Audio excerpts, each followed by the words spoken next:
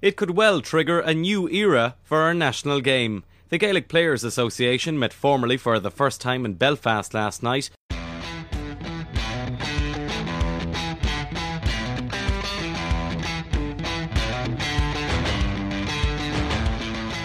Players probably feel it's time that maybe some of their ideas were heard. The breakaway Gaelic Players Association and the GAA hierarchy seem set on a collision course tonight. The official recognition agreement between the GAA and GPA provides for joint commercial ventures. The player development programme that's in place is something that's vital to the well-being of our players. You do your utmost to serve the members, and that excites me a whole bunch. Every day, we're working with players. They're the centre of everything that we do.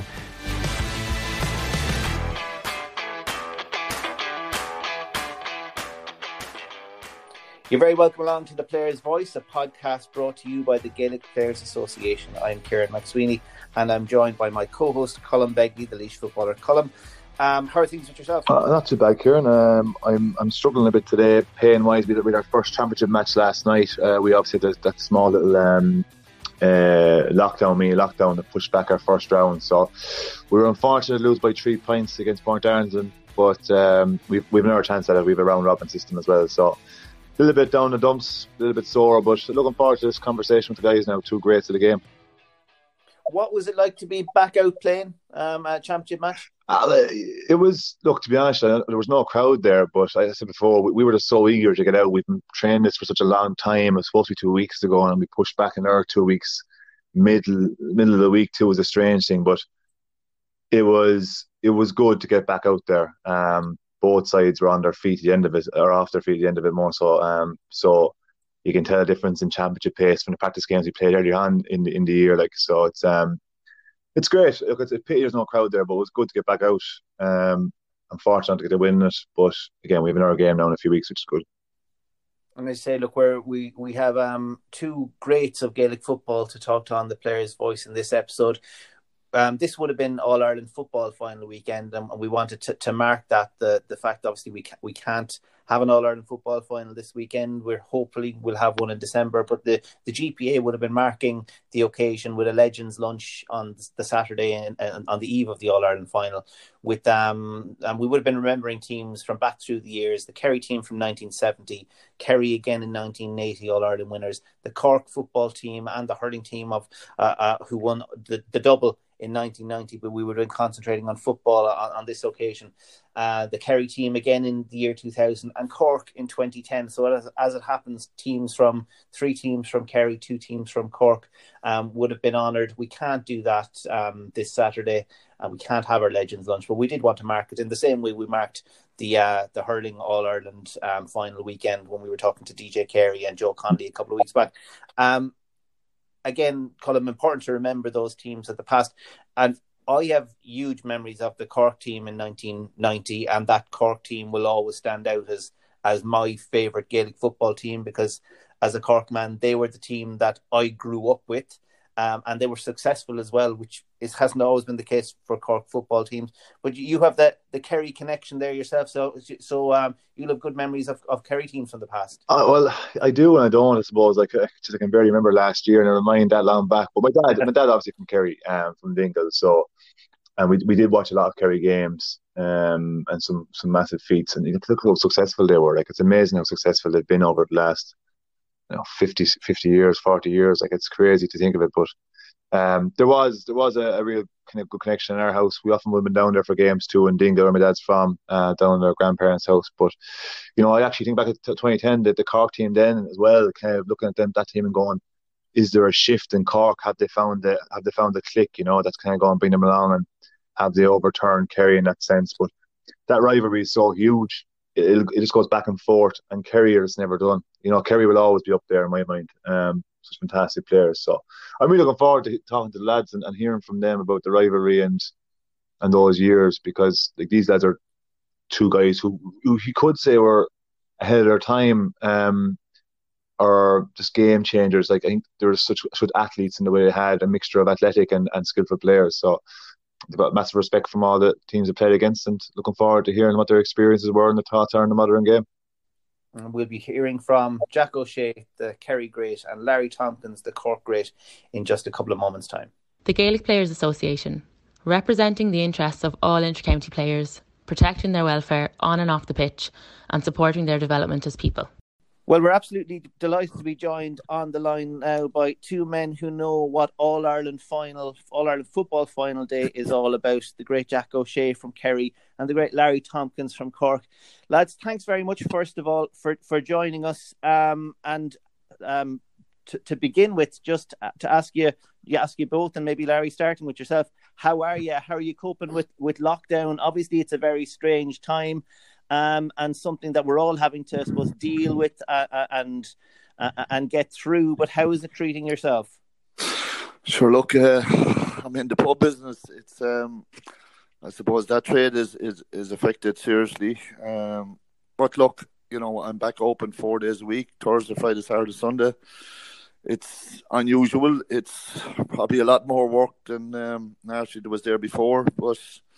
It's frustrating because of the fact like this. A lot of my clientele are probably the mature clientele. They come in, they like probably coming in, having a few pints, talk about games, good old sporting pub. But I suppose with no real kind of live sports or crowds going to games, it's very frustrating for all these people. But look, it's unusual times, and I suppose what we're all even a little bit frustrated with even more now is the announcement last week like that. From 200 people outside going to games, now it's down to 15, which is, I find just crazy. But look, we're up and running. I just feel sorry maybe for the players. I know they're glad to get back playing, but to play with no spectators. It's just a lot of these matches are coming just like training sessions really to look at, and very difficult. I don't know, if moving forward, and we'll probably talk about it during the course of the conversation. Just moving forward, looking at the inter-county scene later on, I don't know what Jack's viewpoint on it, but it's going to be hard, for to be playing in matches, and no atmosphere, and just unusual. It's hard to describe, but look, we're getting through it, and everyone on my side of it here in the family, thank God, are all in good form and healthy, and I suppose that's the most important thing. And just, Larry, before I ask Jack the same question, how he's getting on, just in terms of, as you say, being a publican, you're open 4 days a week, but look, it's been very, very difficult for that business and for the hospitality business, but publicans in particular over the last little while. And look, we know that the restrictions are in place for good reasons and all of that, but it has been hugely difficult for that trade.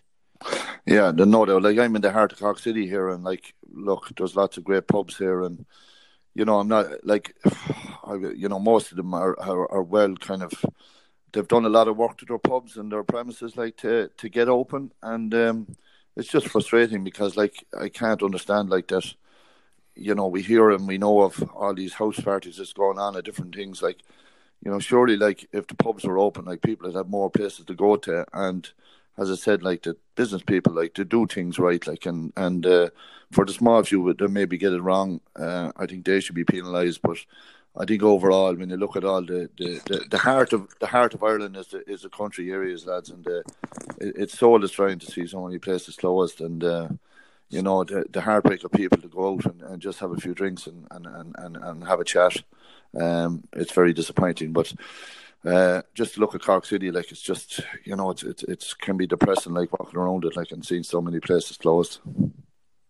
Yeah, and look, hopefully when we get through this, hopefully as many businesses as possible, including the pubs, can reopen. But look, unfortunately, I'm sure there will be some who won't open their doors again, and you could feel nothing but sorry for those businesses.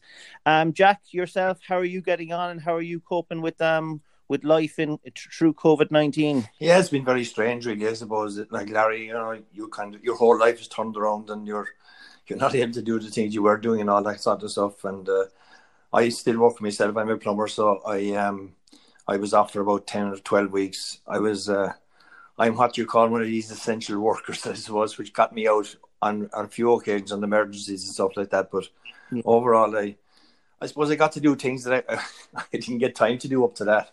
I have a shed out the back, and I spent about 3 weeks inside and sorting it out. So I enjoyed that part of it and that. But strange times, and even as a plumber, going into strange houses and that, it's a bit strange. You having to wear a mask and that kind of stuff. And life is totally different. But like, listen, as Larry said, once your families and all that are okay, and people like, I have a daughter who got the COVID, and she's a nurse in the Mater, but she recovered very well. So, you have to accept all the work that has been done all over the countries and that, and it's very hard on some people, and particularly like Larry with a business like that is very, very difficult. But hopefully, there's better times to come, and we're looking forward to it. And just when you mention your daughter there, Jack, I suppose that's ultimately what all the restrictions and the sacrifices people are making for, is to ensure that the frontline staff don't become overwhelmed by what they're facing. Yeah, it is. Yeah, she works in the Mouth now, and she got the COVID. I think she was back working again after 8 days. But that just shows you the kind of character of those people as well, So, it's difficult for those people, but we have to respect them and do the best we can to help them out. So, we don't want this to kind of come back at us again, as it is widely spread all over the country again, which is a worrying aspect, So I don't know where it's going to take us to, but we all have to do our best in that, and those frontline workers do they're vulnerable in that, but they're very, very brave as well, Yeah. Now, Colm, when Larry was talking there, Colm, he talked about the games being played with no crowds. You were out in club championship action recently. What was it like, Colm, and your take on playing in front of no spectators? Yeah, I suppose initially that feeling of getting back playing probably overrides it. That was our first championship match. We played a few practice games, but even as Larry said, it's kind of fallen from having more people at the game, some form of crowd, to basically no crowd at all now, which is difficult and difficult for as a player wanting you see the people in the club in the local community who want to go to these games, and it was in some way a big release for them. To rebuild connection with communities, to have something to kind of throw themselves into. So from a player's point of view, we got over it for the game on our first night, but going forward, I can see it definitely taking away from the players' environment, from the occasion, from the energy.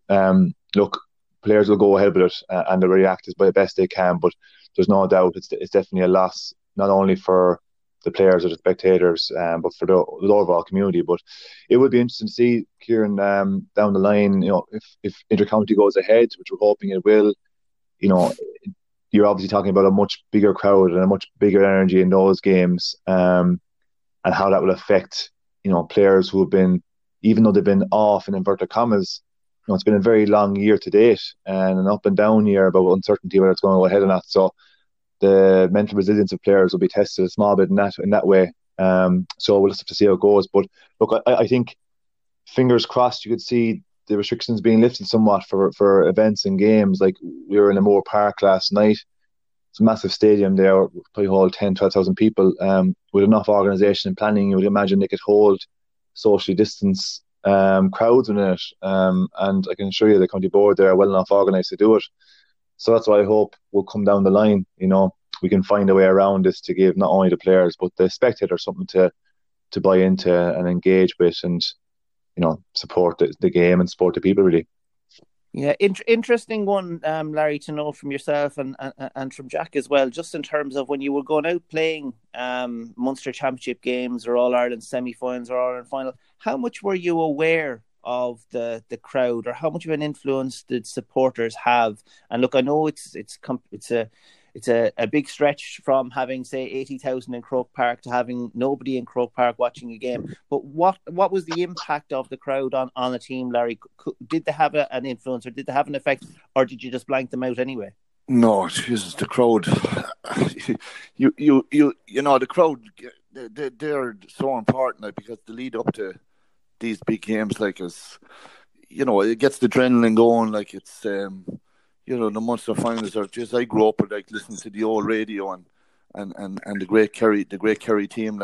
When Jacko was on it, those guys were my idols, and I was hoping someday maybe that I could get into that radio too. You know what I mean? But the atmosphere, I was so lucky, because the occasions, playing in Kerry, particularly Cork was brilliant, but everybody loved going to Killarney, even though I suppose I came on a time when Cork were very successful in Kerry, but Kerry were so dominant against Cork for so long, and it didn't matter because Cork people travelled in thousands down to Killarney, like, and at that time they lost an awful lot of Munster finals, but like the excitement before a Munster final, the thrill of that weekend, and the meeting of people, and it gets the blood rising, like, and geez, when you arrive in Killarney or Park Keeve or whatever, like, it was just a magic occasion, like, and you feed off the crowd, like, and they give you such a buzz and excitement, and you meet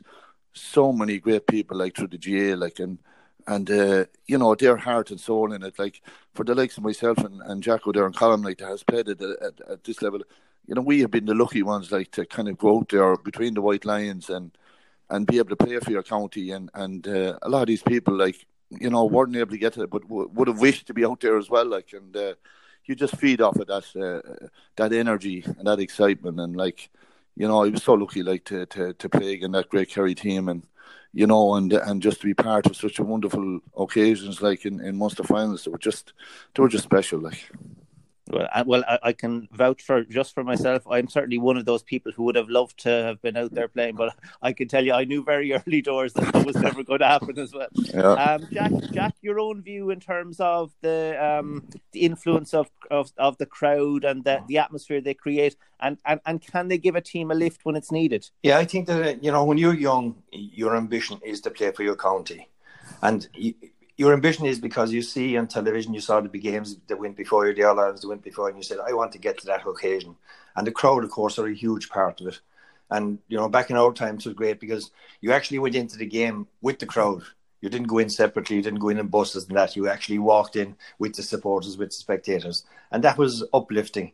And I've always said that, there's 30 players can walk behind the Artane Boys band on All-Ireland final day. And to be one of that 30 is so unique and so privileged. So, you use the crowd in that. I loved playing Croke Park. I loved walking behind the band. It was one of the things I look forward to. And I used the crowd to motivate me. And I used them, to inspire me in that. And, of course, they're a huge part of the game.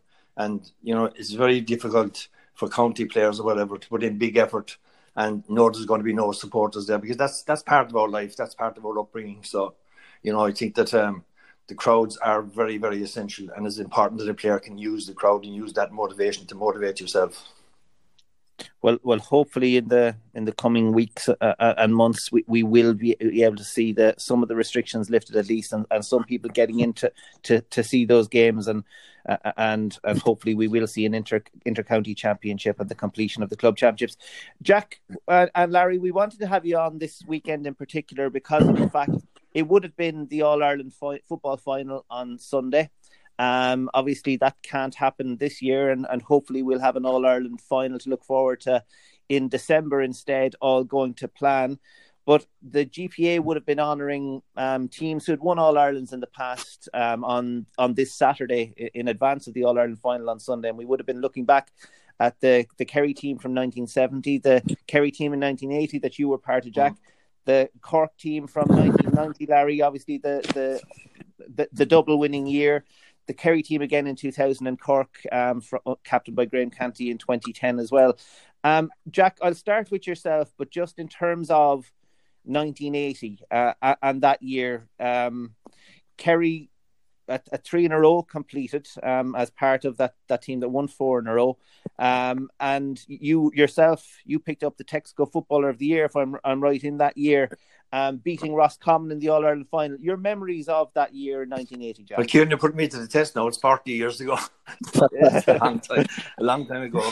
I suppose the contest was probably one of the poorest finals that we had, because it was a very, very bad day. Croke Park, I think the pitch in Croke Park was nearly at the end of its day at that time.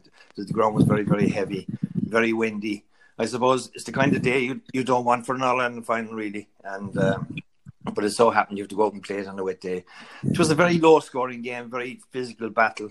I think there's one we were lucky to get away with, really. We didn't play really well. Of course, we lost Bomber on the Friday night. He got appendix or something. And then Powery went off at half-time. He got a hamstring or something like that. I don't know about hamstrings, Larry. Did you have any hamstrings in your time? So, Yeah, it was a very low-scoring game, very dour affair. I think Roscommon probably made a mistake. They tried to manhandle a few of our players a bit much, and they gave away a lot of frees. They also missed an awful lot of frees in that game because they got a fantastic start. I think Tony Manis got a lovely turn on John O'Keefe and got the ball in and passed it across to Jigger, and Jigger tapped it into the goal. So they had a goal up after a few minutes. You couldn't ask for a better start in an Ireland final, but we had to kind of hold our head together. It was one of those games you have to dig it out, and there's players you look for in occasions like that with heavy conditions, tough going, strong wind, and we were lucky to survive in that. And I know it was very low scoring, but at the end of the day, getting the result is the main thing. But I think this is one to Roscommon probably let slip rather than we win. Yeah, as you say, low scoring game. I think 1-9 to 1-6 it finished up. Right, yeah. Roscommon had a goal after like 35 or 40 seconds, as you say. They went 5 points up. One of the features I was looking back at, and as you say, not the greatest game in the world, Jack, but I was looking back at the highlights on YouTube yesterday. And to be fair, the highlights were quite short. I'm not going to lie. Yeah. But that early goal, as you say, the way you responded, and Mikey Sheehy getting a goal to bring you right back into it. One of the notable features for I suppose people watching back now, the 2 goals that were scored were hand pass goals, which you wouldn't be able to do now. Yeah, you wouldn't be able to do now. I suppose we maximised that to the limit when we were playing that.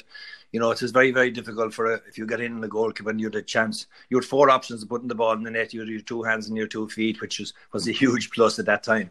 And Mikey was a specialist at that. He was very, very hard to figure out what he was going to do when he was coming one-on-one on the goalkeeper and that. But it was just part of the game at that time, I suppose. As we all know, like keeping possession is the main thing. So if you can get the ball into that danger area as quick as you can, and you have your possession, you have 4 options of getting into the net. Your hand is probably more than likely more accurate than your feet, and he used that. Mikey got a huge amount of goals, to say, with his hand over the time. Yeah, and look, you got yourselves back into that game. You got yourselves ahead. Roscommon got it back and got it level. And as you say, there was a number of missed chances, especially in the second half. They missed goal chances as well. And Charlie Nelligan pulled off one great save as well. That's right. But they got it back to 1-6 apiece, and then you stepped up and you kicked the ball over the bar. And we have some of that audio and Micheál O'Hare's commentary from that point, just to listen to now. Mikey Sheehy. Balan. Jack O'Shea. And Kerry lead again. This Jack O'Shea sends that one over. A passing movement and Jack finishing it. Actually, Joe Cahan said that to me after the match, the selector. He said, that's the point that won us the game. It was a vital score because the game was nit and tuck at the time. And I think Pat Spillane had the ball. For once, he passed it. I'd much option. It's like with Larry, whatever, myself. If you got him in 35 yards, you had a chance of having a pot. You were confident enough to have a go for it. And it was very strong wind. I mean, we were playing it in the second half, and that, so you kind of have to commit to a kick, particularly when the ground is soft and that sort of stuff. So it worked out, I suppose, as vital at that stage. Yeah, and as you say, ran out 1-9 to 1-6 winners, and that was a three in a row completed. So what did it mean to the team at that stage? That was a great team to be part of. We'd great years. Like the team was well established at that stage, and I think that I think if I remember right, Kerry, I think only used 1 sub ever in any match. They never used anything more than 1 sub in all that 3 or 4 in a row. So it was a unique bunch of players. It was probably the same 15 nearly started and finished. There was 1 or 2 places the cornerbacks usually might have switched or whatever, but generally the team held its own and held its shape all the time. And they were unique to be a part of. They were not privileged to train with, to play with. And when you're on a roll like that, you don't think about defeats. You just you get into your head. The winning aspect in your brain keeps you going and keeps you fighting. And I think all of our players had that. So just a unique bunch of players. I think that the All-Irelands were counting up as they were going along, but it was just every game was special to play in with those fellas. So it didn't matter what it was. That we had a unique team and over a unique period of time.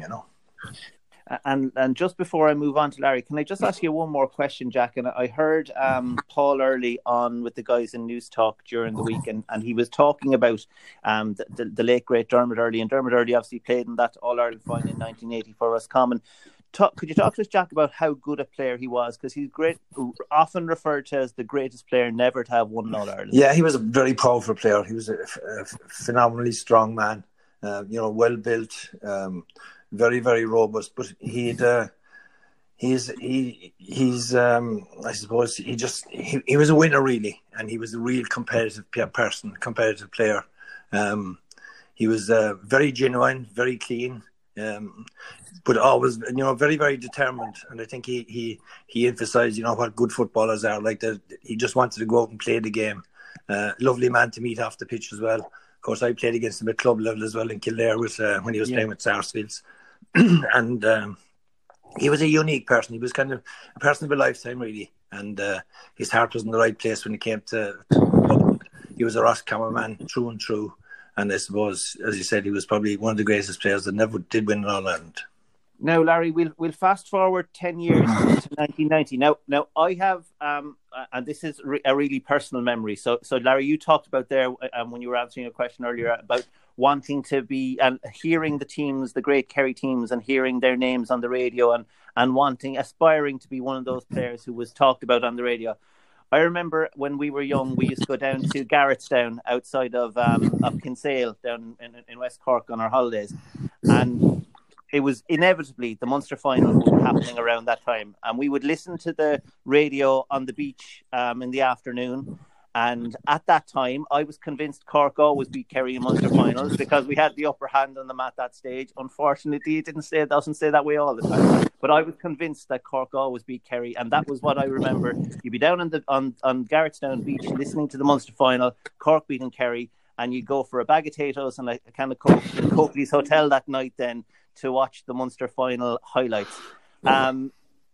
To move from that stage, Larry, where you're aspiring to get there, to being one of those stars taking centre stage on the pitch, obviously is great.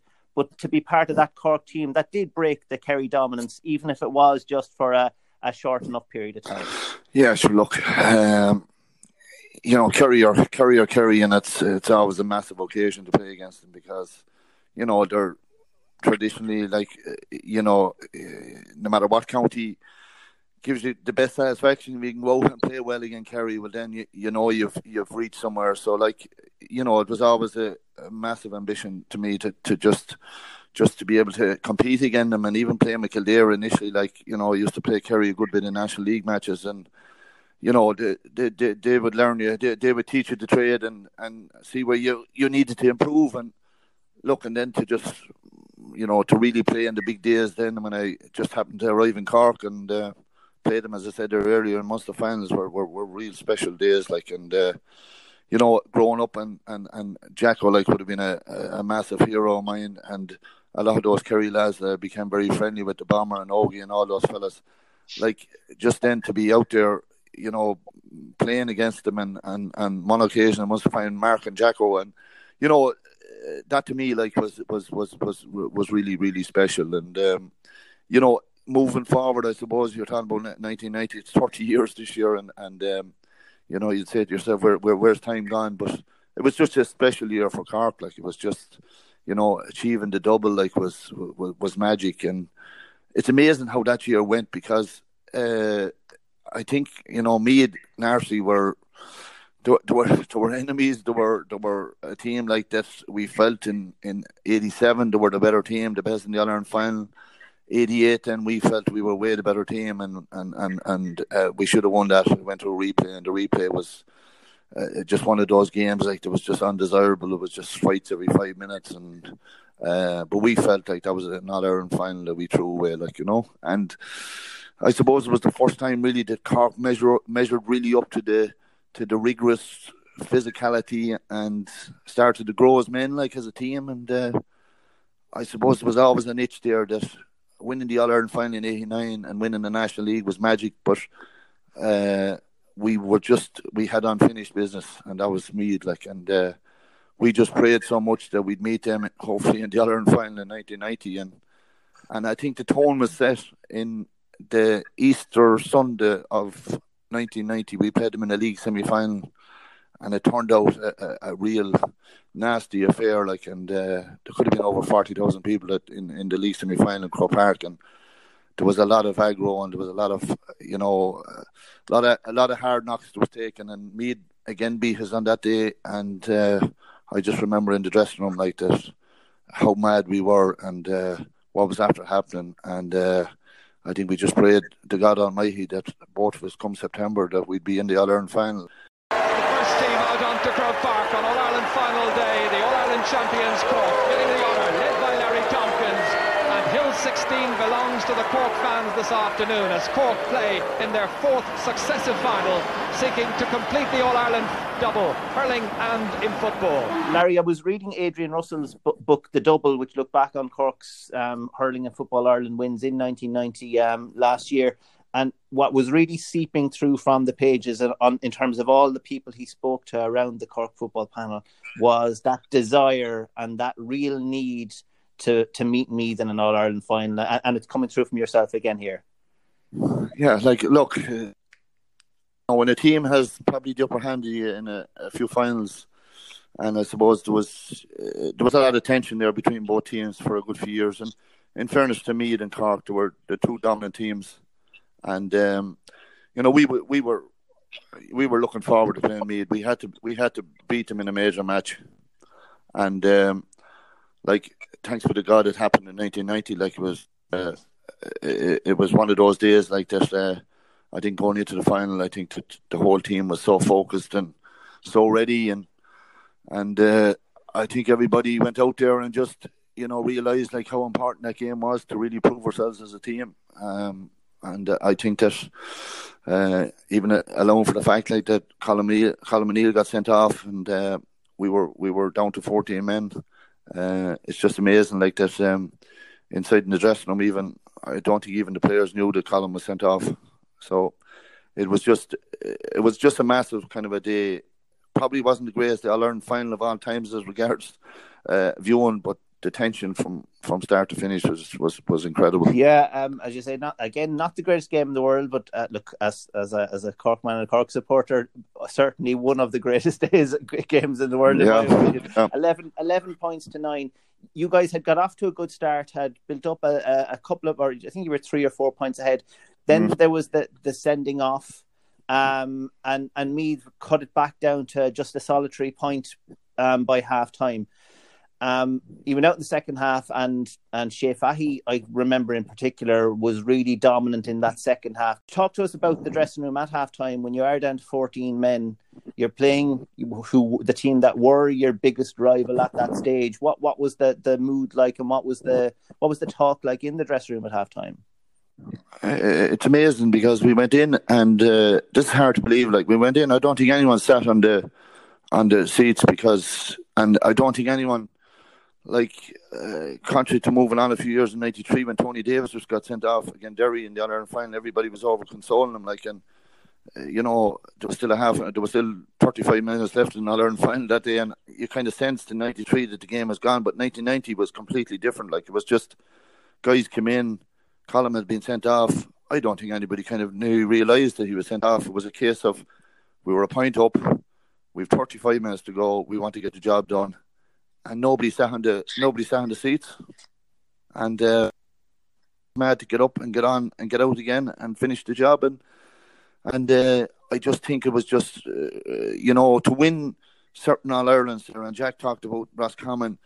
You have to be that resilient team to be able to withstand kind of the Meath onslaught. Meath were always the team that came hard in the last 10 minutes like that. I think they just looked up at the clock, and it was kind of like a conveyor belt coming at you they were never beaten. And I think that day our backs was just super. You know what I mean? All our backs were outstanding that day. The Lord of Mercy, John Cairns was outstanding in goal. He made a great save, smothered a Brian Stafford shot near the end. And of course, then our midfield, Shea was outstanding. He kicked 4 magnificent points that day. I'd be always slagging Shea because I grew up with him in Kildare and playing football with him in Kildare since I was 16. So I think it was the first time ever he scored 4 points from play in his life, I think. But it was the right day to do it.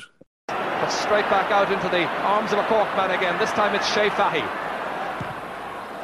Defiantly driven it back in, and he's put it over the bar. He's got 3 points in the match. It was just, I think that they kind of signalled that, this was a serious Cork team, and, it was a serious Meath team as well. I just feel maybe at that time like that, if either of those teams, if one of those teams arrived at that time, I think that, they could have won 4 or 5 All-Irelands, because there were such dominant players there on both sides, and such great players. There were massive clashes, but it was a game that we had to win, and if we didn't win that, the All-Ireland final the year before in '89 would have been certainly diminished, and I think it would have been looked upon as the players too, like that. Okay, we won All-Ireland, but we wouldn't have been deemed to be anything special, Yeah, and I suppose there was so much, riding on that result from a outlook. I suppose you as a team, you're concentrating on winning an All-Ireland, but there was so much outside of it as well. Look, Cork obviously going for a double. You had Teddy McCarthy, who had started the All-Ireland hurling final. He was going for 2 All-Ireland medals on the field of play. Dennis Walsh was obviously involved with the 2 squads as well. There was so much going on around it, and there was so much talk about this double in the build-up to it. Did that get in on you in any way, shape or form, or was it easy to block out in any way?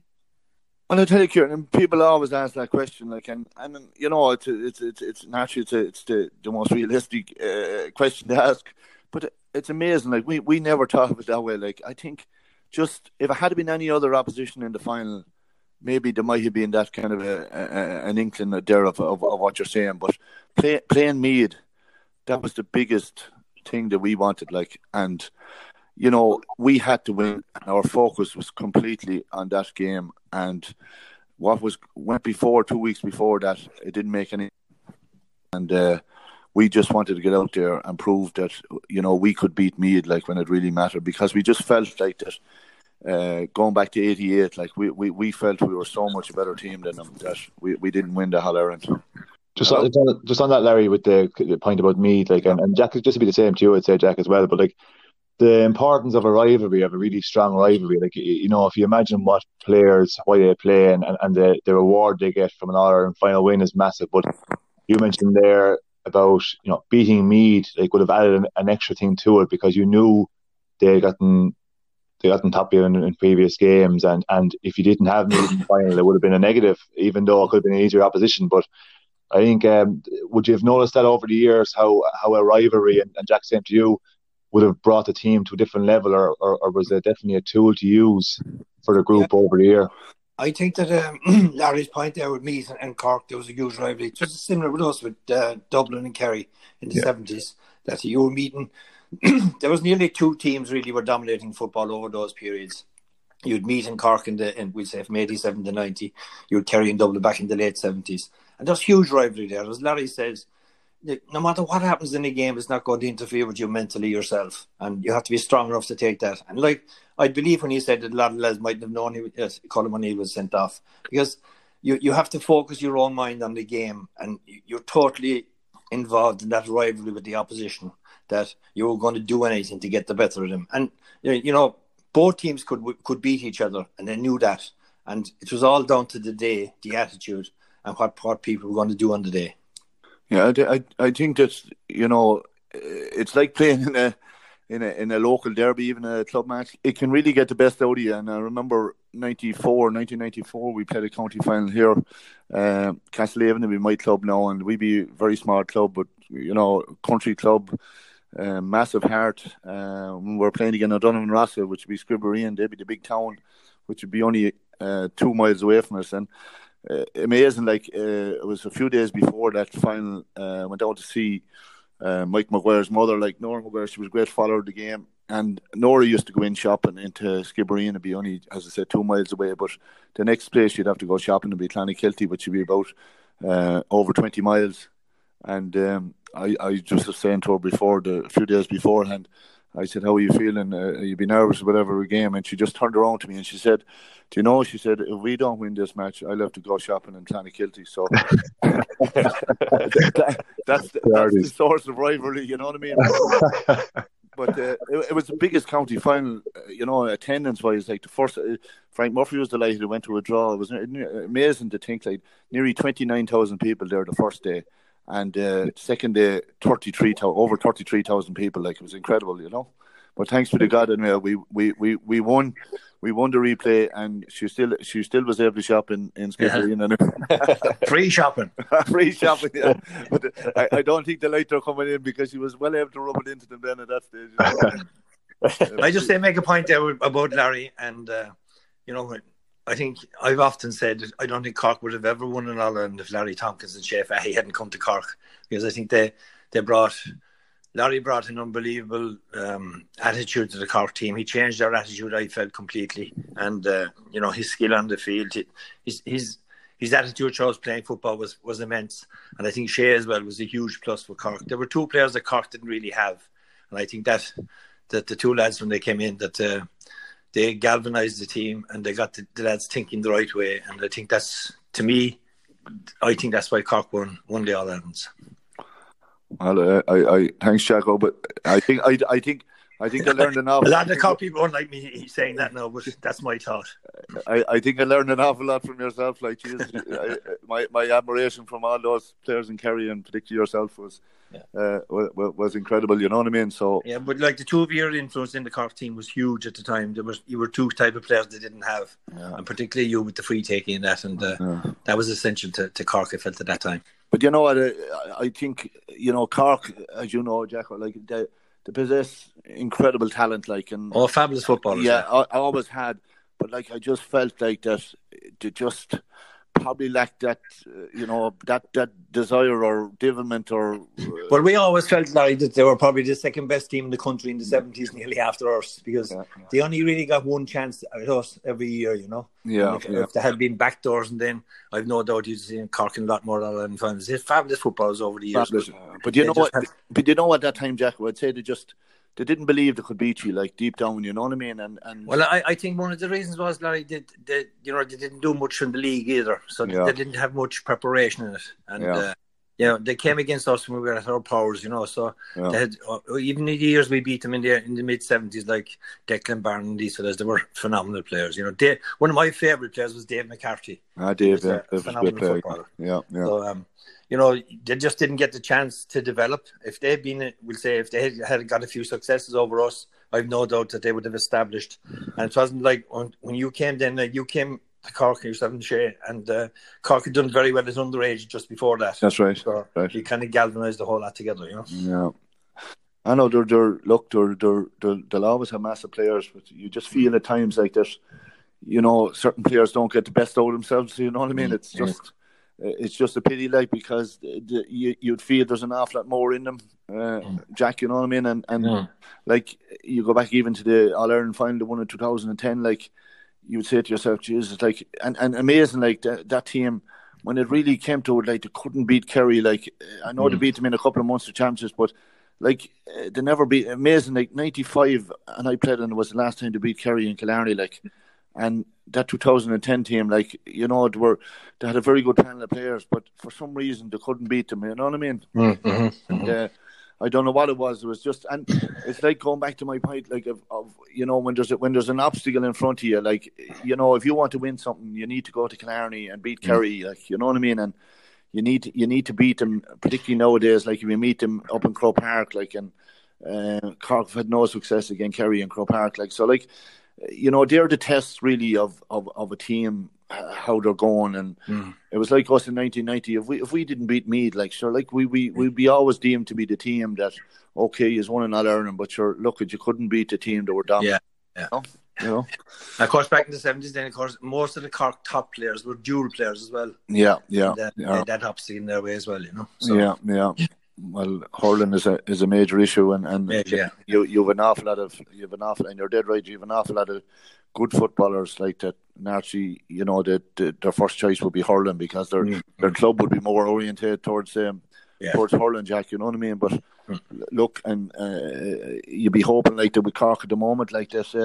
They have a lot of good young talent coming through. We'll just see how the nurture. And I just think, I suppose, the way development is now, like, and is that, you know, guys need to be just brought in a bit earlier than waiting until they're 20 or 21, because they lose that 2 years between, you know. I think bringing them in at 18 and try to development in the kind of the fitness and the you know, the level of fitness that you need to require now. Like, it's kind of, you know, it's a type of game now, like the way you have to be very mobile no matter what position you're playing in, you know.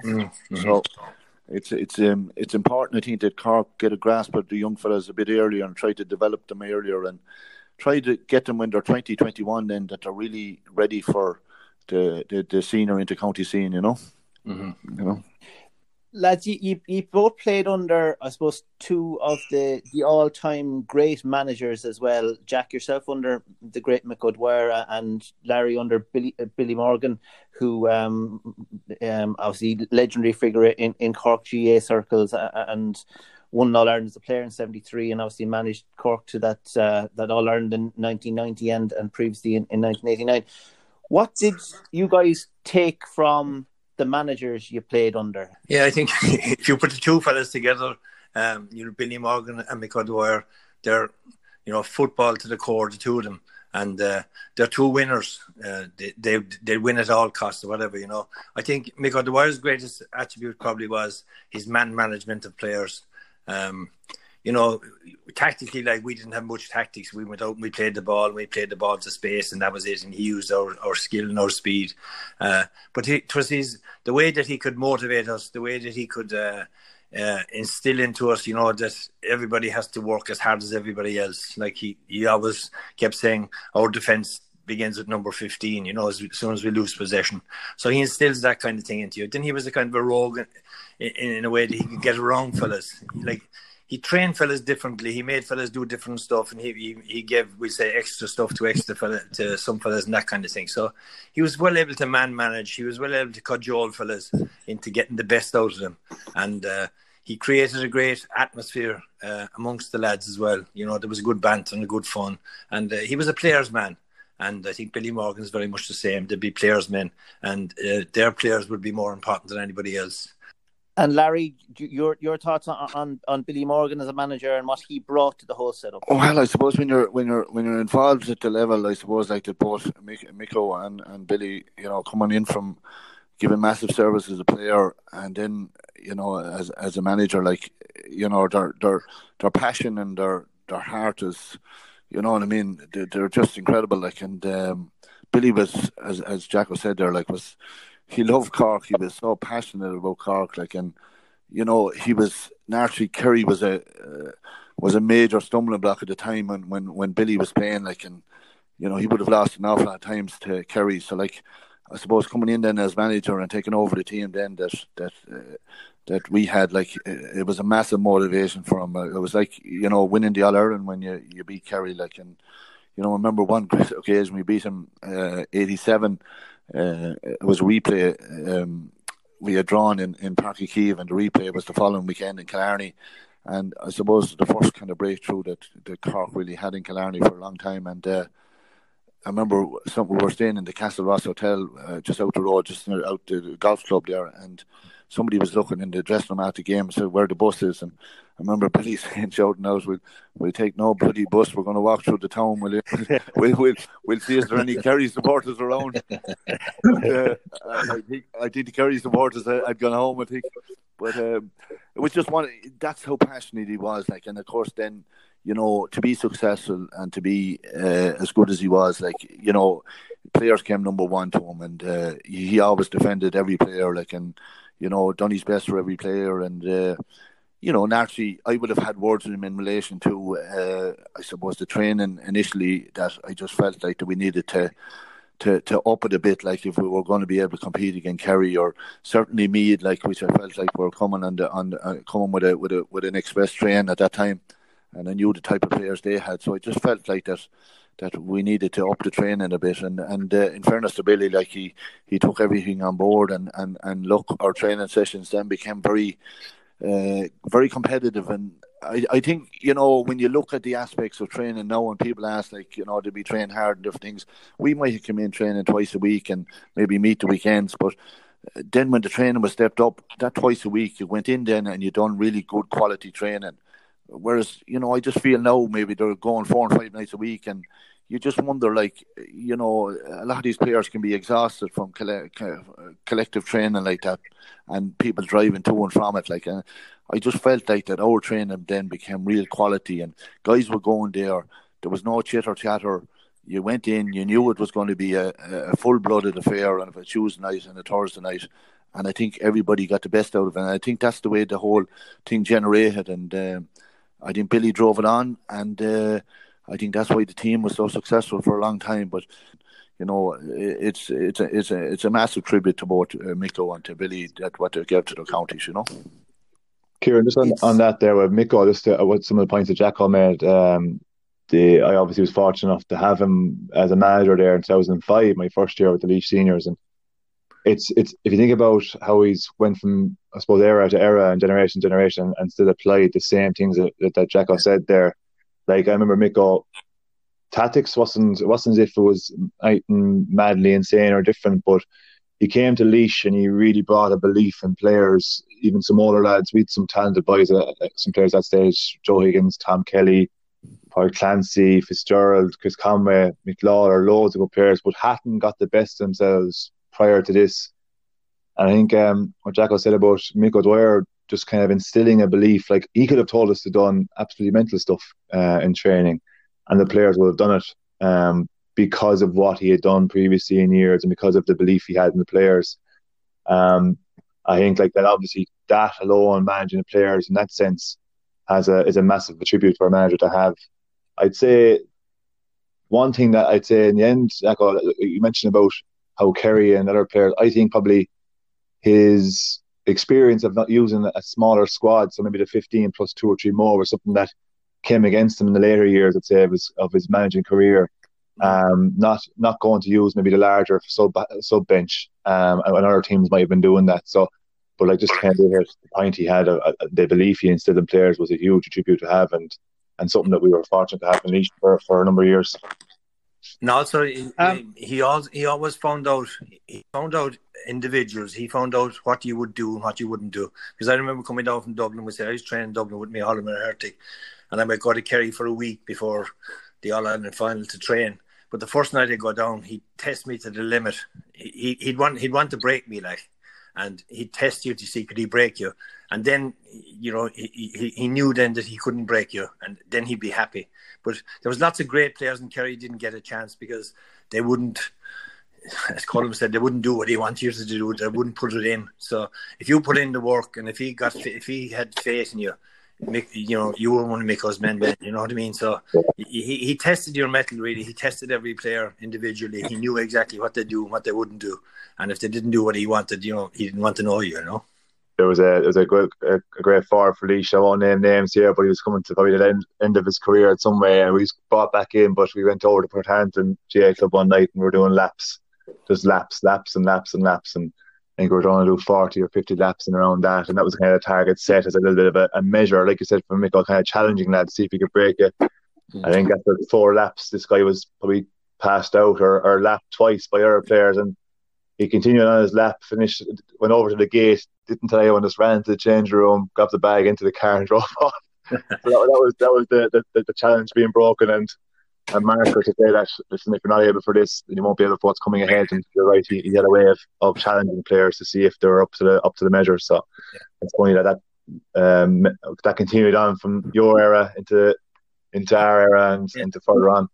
I don't think Mikko's style of training ever changed. It was the same thing most of the time. But he just, he wanted you to work, and he wanted to get the best out of yourself, and to be able to create that amongst 20 or 25 players is a huge asset to have. So I think Benny Morgan would be much the same. Like he made the Cork fellas believe that they could do anything they could do if they wanted to do it, and I think that'd be the greatest asset the two of them had. Yeah, I think. Look, I remember Glenn Ryan telling me a story about Mikko, and he was pick up from Colin's point about the laps. I remember Glenn saying to me, the players are kind of dreading the laps every night going around the post and back and whatever, you know what I mean? And like I'd always believe in that training myself because it gives you a massive stamina base, But someone said it to Mick, "Cheers, would you ever change up the training a bit or do something?" And sure, the next night then he got them to run the opposite way around. So there was no such thing as getting away from the long laps. Larry, I appreciate both yourself and Jack's time this morning. You've been very good with it, but I just wanted to finish up. I suppose it's incredible the way that Meath becomes so intrinsically linked with your own story, Larry. Obviously, like you win that All-Ireland final in 1990. When you retire from playing and you go into management and you're there on the sideline with Cork in 1999, again a team with a chance to play Meath in an All-Ireland final, but also a team, a Cork as a county going for a double again. I read some comments from Mark O'Sullivan, the former Newmarket and Duhallow footballer, during the week about how he'll take the regrets from that game to his grave, that 1999 game. Your own memories of that, Larry, and the disappointment of coming up short against Meath in that All-Ireland final. Yeah, jeez, it's amazing. And Meath seemed to be always there against me. I don't know how it was, but I was with Kildare and I ended up playing in two Leinster finals, minor finals again. I'm at under 21 level the same, and then I couldn't get away from them. Then when I came to Cork, they were still there. You know what I mean? And then when I became manager, then, Jesus, who was in the All-Ireland final again? Only Meath again. You know what I mean? So it was just, but like I'd have massive respect for all those Meath fellas. Like they're tough and hard on the field. I mean, the white lines, but by God, you know what I mean. They're massive people outside it, and I've had massive times and fierce battles against them. But look, 99 was an All-Ireland final that was there for the taking. I'd be wrong to say it. We kicked.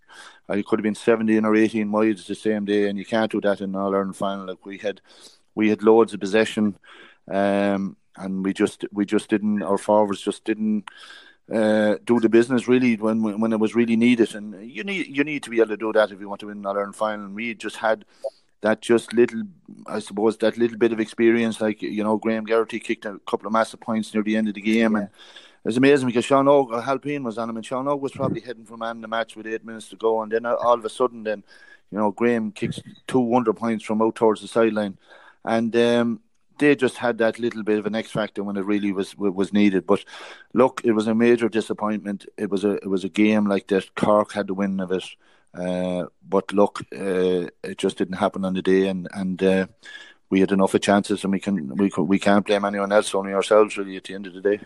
Lads, to finish up, I'd just like to ask you both. Look, I say we would have been looking at an All-Ireland final this weekend. And obviously for the reasons that we all know about, that can't happen. We're hoping we'll have an All-Ireland final come December, and hopefully we can see that out, and hopefully plans go according to plan. But look, you've been great, really good with your time, but you obviously faced each other on the field of play. So I'd like to ask you both, first of all, Jack, what Larry was like to play against, and coming up against him, and then Larry, the same question to yourself in terms of what Jack was like to play against. So Jack, if I start with yourself. I think Larry came about 10 years too late for me. No, he was a phenomenal player. He was, what can you say, he was football to the core. He was a fantastic athlete, probably much more like myself. He worked hard. He was physically in great shape at all times. His attitude was brilliant. He was very, very competitive. He was a winner, and I knew that, from once he came to Cork and that. And as I said earlier, I think he was the king, the linchpin for that Cork setup at the time. But a phenomenal footballer, great attitude, great person to meet off the pitch as well. And we played together and won the New York Championship together, I suppose. I can put that into my survey here. So he was a fantastic person, fantastic player. Put in hard work, worked very hard, and I think got what he deserved out of the game. Players like that don't come too often, so he was one I admired, even though he was my opposition. But I think he came probably about 10 years too late for me. And Larry, your recollections of coming up against Jack on the field of play? Well, first of all, I just want to say it was just, I suppose it was one of my dreams that someday maybe I might be able to be on the same field as him, and you know, growing up and listening to that Kerry team, and I suppose Jacko changed the scene of midfield play. Like he was such he was such an athlete in relation, and a massive footballer. Like, you know, one minute he'd be in defence, next minute he's in attack. Like, and you know, was there ever such a great player like that, had everything, like, and you know, I just admired him so much, and I just, you know, to end up, you know, in Munster finals, being alongside him and playing against him, I suppose I was so determined to try and get the better of him, because I knew I was playing against the best, and you know, just he was just a massive player, like, as regards like turning the games, his fielding, his distribution, his scores. Like, you know, he was just, he got a magnificent goal again, awfully, I think, in the Ireland final. Like, just sweeping in on the end of moves, like, and, you know, back in defence, like, he was just a joy to watch, like, and he was just a player like that. I, you know, had the privilege of when I was in Kildare, and I got Player of the Year in Kildare one year, and just a massive thing that Jacko was the man that presented it to me, and then just later on, I never realised like that I'd be, you know, in opposition playing for Cork, and he playing with Kerry, and then, you know, I suppose, you know, and Jacko mentioned it there, I suppose the biggest thing of all, like, that we lined out together in a New York final with Donegal, like, and they were going for 4 in a row that year, and I had been involved naturally with Donegal for a long number of years, been living over there, and but just I think I was full forward, and Jacko was the roving corner forward, and I don't think we done too bad at Jacko. I think I think we ended up, it was a tough game, but we ended up on the winning side, and it was just a massive privilege to be on the same field as Jacko, because I admired him so much, and so look, he's one of the greats that ever played the game, there's no doubt about it. So I feel sorry for the full back and corner back in that team they're playing. They were heading for the dressing room. The hamstring would have been pulled at that stage now, I'd say. And look, at the other thing I want to just say about Jacko, like, Jacko is just such a gentleman off the field. He played the game through as a sportsman, never a foul stroke in him, and he'd be always the first, you know, over to congratulate you, and you know, win, lose or draw, and just he had everything, and just so admired to just be on the same field, and was a massive privilege. Well, look, Larry and Jack, thank you very much indeed for your time. As I say, we would have been honouring the Kerry team from 1970, the Kerry team from 1980, the Cork team 1990, the Kerry team again in 2000, and the Cork team from 2010 at our Legends Lunch this Saturday ahead of the All-Ireland final on Sunday. That can't happen at the moment, but look, we wanted to mark those teams and those achievements of those teams in some way, and thank you very much indeed for taking the time for talking to us on the Players' Voice. No bother, thanks. Thank you. Thanks, lads. The Gaelic Players Association, representing the interests of all inter-county players, protecting their welfare on and off the pitch, and supporting their development as people. So great to hear there from Kerry great Jack O'Shea. When you think about it, Colm, the list of stuff that Jack O'Shea has won, like 7 All-Ireland Senior Football Championship titles, 10 Munster titles, 3 National Football Leagues, on the team of the century, like really one of the top players to ever put on a jersey and a pair of boots and run out onto a Gaelic football pitch. Yeah, it's not a bad list, I suppose. It's incredible, Kieran, like, and it's incredible because of how he, like, I've been fortunate enough to meet Jack a few times, different events and stuff like that, and genuinely just a very humble person. You know what I mean? Like, you wouldn't have that air about him at all, and just the passion for the game and love of the game, and also the admiration he has for other players too, which he spoke about there with Larry in that conversation. So it's nice to hear that a player of that nature, of that level, you know, just goes about his game normally as any other player, but obviously so competitive and so skillful and so driven. And the same goes for Larry, who came along. I would have liked to have seen Jack. I made the point there about he came 10 years too late for me. That would have been an interesting battle now with two of them in their prime, the 1980 and 1990 Jacko versus Larry. Would have been nice to see it. Yeah, well, and as you say, like, Larry Tompkins, one of Cork's, if not Cork's greatest ever footballer, 6 Munster titles, 2 All-Irelands, a National Football League, 3 All-Stars. He also won 3 Cork titles with Castlehaven as well, which I know are hugely important to him, and 3 Munster club titles as well. Like, he was a player that really was a huge addition to Cork football, and I say one of my all-time favourite footballers, because growing up with that team that he was part of.